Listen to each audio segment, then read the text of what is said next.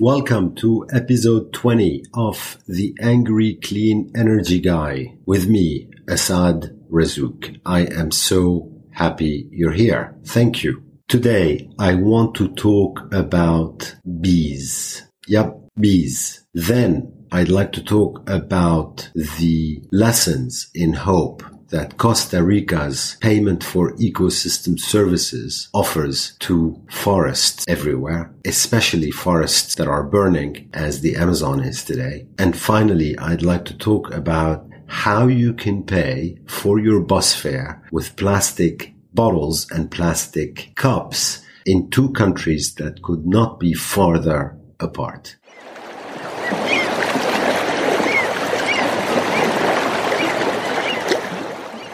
I want to talk about bees, and specifically bees in Brazil. I hope all of you know and have done something about the Amazon rainforest burning.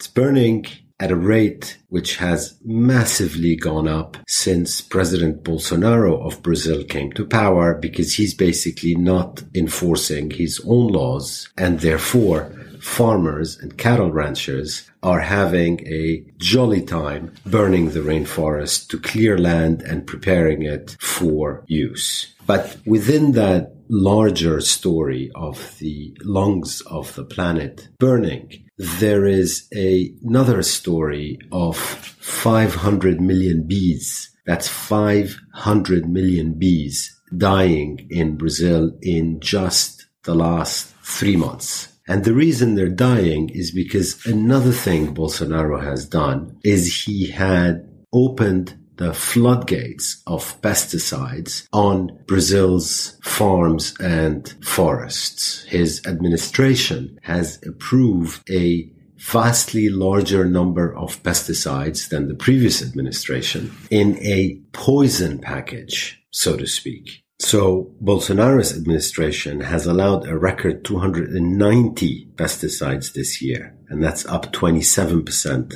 over last year. Now, these pesticides contain products such as neonicotinoids and fipronil that basically kill bees. The EU, for example, imposed a total ban almost on neonicotinoids because of the serious harm that they cause to bees. Now, let's put the importance of bees into perspective. There is a supermarket in Hanover, Germany, that emptied its shelves of products that depended on bees just to show its customers what that meant. And in the case of that supermarket, 60% of the grocery shelves were emptied to dramatize the effect of the bees disappearing, because they had to take away apples, zucchini, almonds, coffee, avocados, onions, berries, lots of baked goods, lots of chocolate, lots of candies, some marinated meats, and even chamomile-scented toilet paper.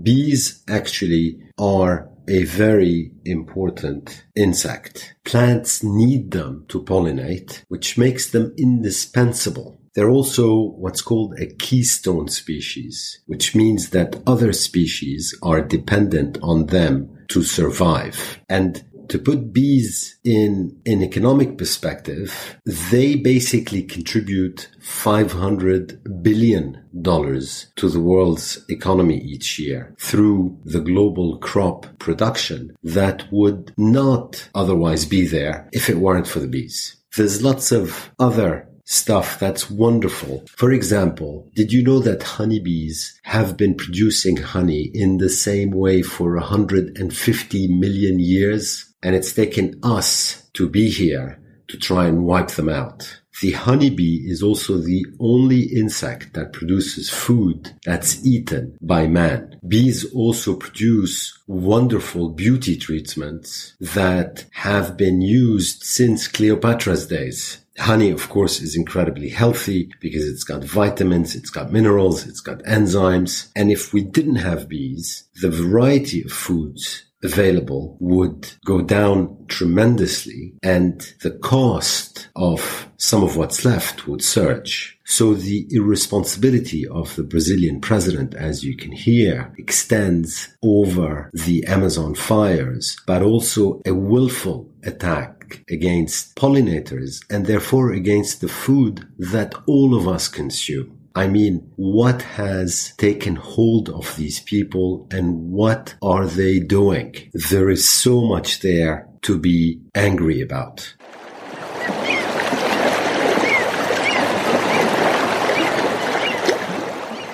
Now, as the Amazon continues to burn, I'd like to offer Costa Rica in today's Department of Hope. Costa Rica has done something amazing. Rampant and criminal logging, just like what's going on in Brazil today, cut its forest cover from 72% of the country in 1950 to 26% in 1983. So illegal logging almost wiped out Costa Rica's forest. However, Costa Rica did something unexpected then. It introduced a 23-year-old today program of payment for ecosystem services that promoted conservation. Magically, its forest cover is now back up to 52%. So its forest cover was cut by 2/3, then payment for ecosystem services was introduced and the forest cover doubled, which is amazing.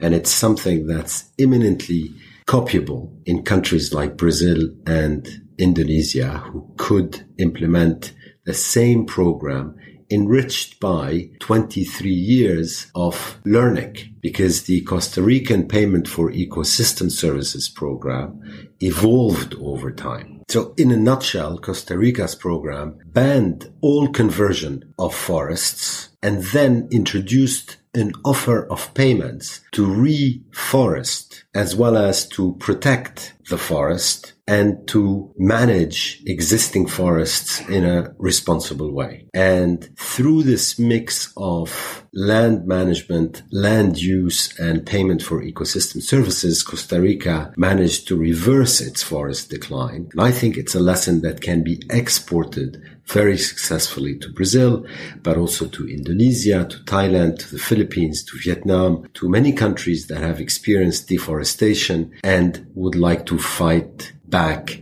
against it. On another note, I don't understand, as those of you who listened to episode 19 know, why a huge health warning is not slapped on every single petrol and diesel powered bus everywhere in the world. I honestly do not understand that, given the walking health risks that these buses are. So I designed my own suggested draft warning label for gas pumps everywhere, so where you fill your car, for diesel buses, for petrol-fueled buses, for cars. You can also put this warning label on planes, on ships that use super dirty fuel. You can even put it on plastic. And the reason we should put these warning labels everywhere is because citizens can then consider the consequences of their choices and do so in an informed way. And that's because climate change is a huge public health issue. And here is how I suggest that this warning label should read. So it's one of these big boxes with orange at the top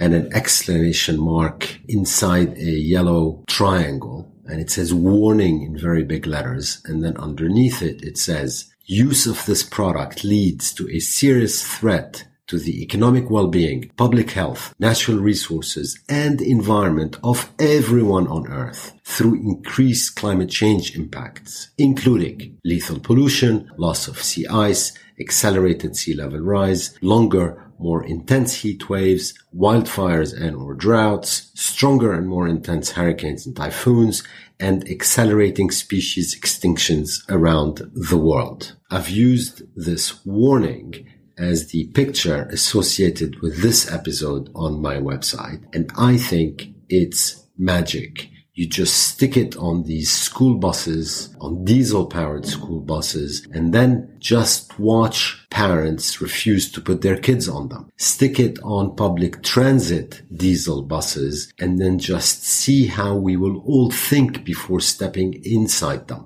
So imagine if it was plastered everywhere. That should wake up everybody. Now, speaking of buses, I was struck by what I thought was a wonderful innovation in two countries super far apart, Indonesia in Asia and Ecuador in Latin America, in the area of plastic reuse. So at about the same time, a city called Surabaya in Indonesia and a city called Guayaquil in Ecuador, both with about 2.8 million people, introduced schemes whereby you can ride a public bus and pay your fare with plastic bottles. And I thought that was just wonderful. The queues in Surabaya, Indonesia are something that must be seen. People can ride for an hour on the public buses with an unlimited amount of stops allowed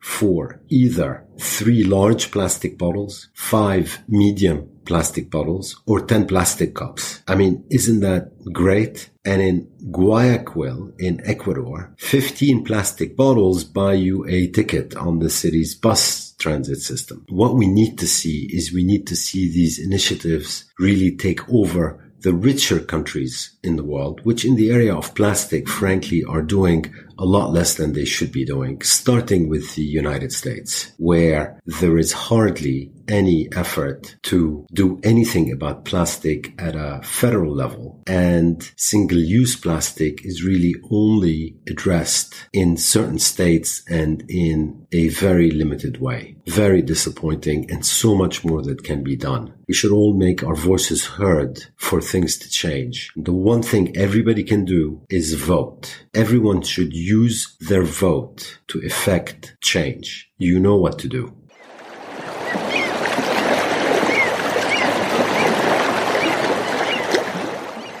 Thank you so much for listening to me, the angry clean energy guy, this far. My hero of the week is an 11-year-old activist. Her name is Lily Platt. Her Twitter handle is Lily's Plastic Pickup, and she is absolutely wonderful. She's an international environmental champion, a youth ambassador for the Plastic Pollution Coalition, and she has been an activist since age 9, and that's amazing. Her campaign is about encouraging people all over the world to pick litter up for one day and help make Earth a cleaner place. Thank you, Lily, for what you do. And if you want to get involved with her wonderful effort to clean up the world, just visit her Facebook page at Lily's Plastic Pickup. Now, contrast what Lily, age 11,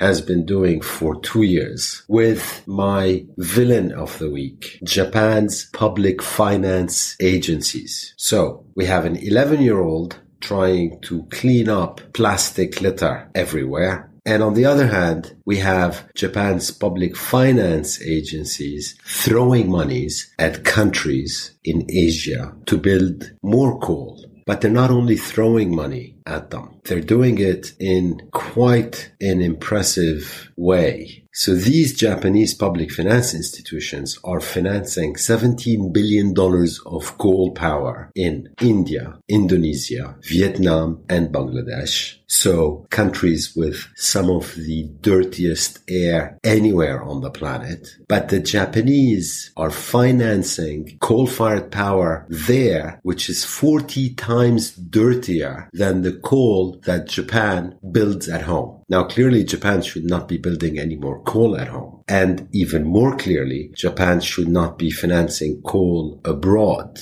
But what makes these Japanese public finance institutions my villain of the week is the fact that not only are they doing all that, they're also financing plants that would be illegal in Japan. These plants emit 13 times more nitrogen oxide, 33 times more sulfur oxide, and 40 times more dust than what's allowed in Japan. So a very lovely cocktail of chemicals and pollution and dust that's created especially for the Indians and the Indonesians and the Vietnamese and the Bangladeshis. And I don't understand how these countries allow it. This really has got to end. And these lovely Japanese finance institutions are the Japan Bank for International Cooperation, or JBIC, the Nippon Export and Investment Insurance, and the Japan International Cooperation Agency. So, dear Japanese public finance agencies, can you please stop what you're doing? And dear India, Indonesia, Bangladesh, and Vietnam, at a very minimum, don't allow the Japanese to build 40 times dirtier coal in your own countries than they allow themselves in their home country. I mean, come on. Can a minimum of common sense please prevail? Thank you. On that note, have a great 2 weeks, everyone.